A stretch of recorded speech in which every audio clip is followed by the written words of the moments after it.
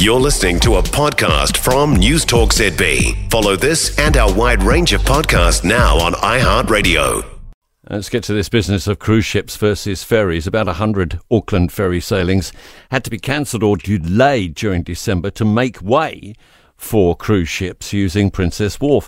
And it's expected there'll be more ships coming in the coming weeks, concerned that commuters will face further disruption. North Shore Ward Councillor Darby is with us this morning. Good morning. Good morning, Tim. Seems a no-brainer to me. Surely locals going to work get priority. Yeah, well, we've got a big contest for water space in that downtown ferry basin area between Princess Wharf East and Queen's Wharf. And our priority for that area is ferry commuter travel, and we've also got a growing demand to accommodate cruise ships. We've got a problem there, and we've got to fix it. And we've got to fix it fast. Tell me about the exclusion windows and the work you've been doing to extend those.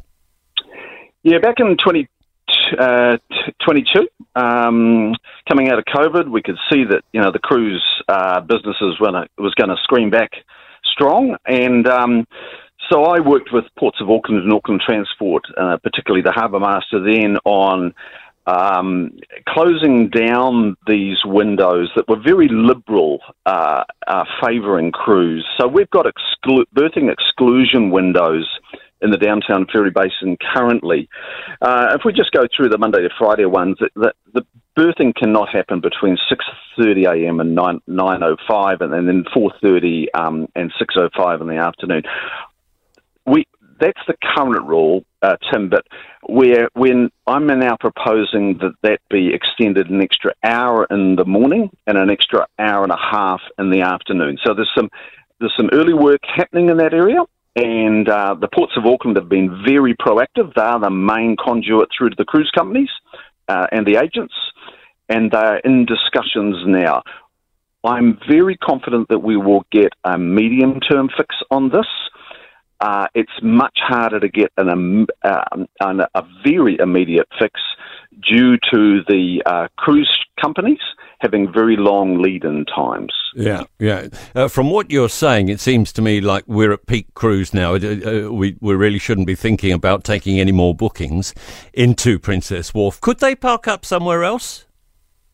Well, we do have a plan to get out of Princess Wharf East entirely. We have to. And that's part of our central wharf strategy and the port company reducing its footprint and handing back Marsden, Captain Cook and Queen's Wharf completely to the use of Aucklanders and our visitors. Queen's Wharf East will be retained as a cruise terminal. But in the new year, you'll hear more of the port company looking at developing Bledisloe North Wharf for what we call quantum class cruise and other classes of cruise. So Bledisloe North Wharf will accommodate the really big ships that arrive that accommodate some 5,000 people. That's the plan for there. But these plans have long lead-in times. We've got to get our investment strategy right. This is significant investment to accommodate cruise, and my view is that cruise should be paying the tab, not the ratepayers of Auckland or the taxpayers of New Zealand to accommodate cruise. There's a whole new discussion that I think we need to have about cruise. Otherwise, we'll be a city like Barcelona, which is putting up the shutters to cruise.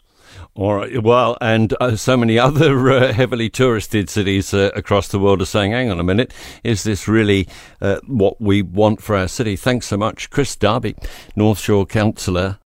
For more from News Talk ZB, listen live, on air or online, and keep our shows with you wherever you go with our podcasts on iHeartRadio.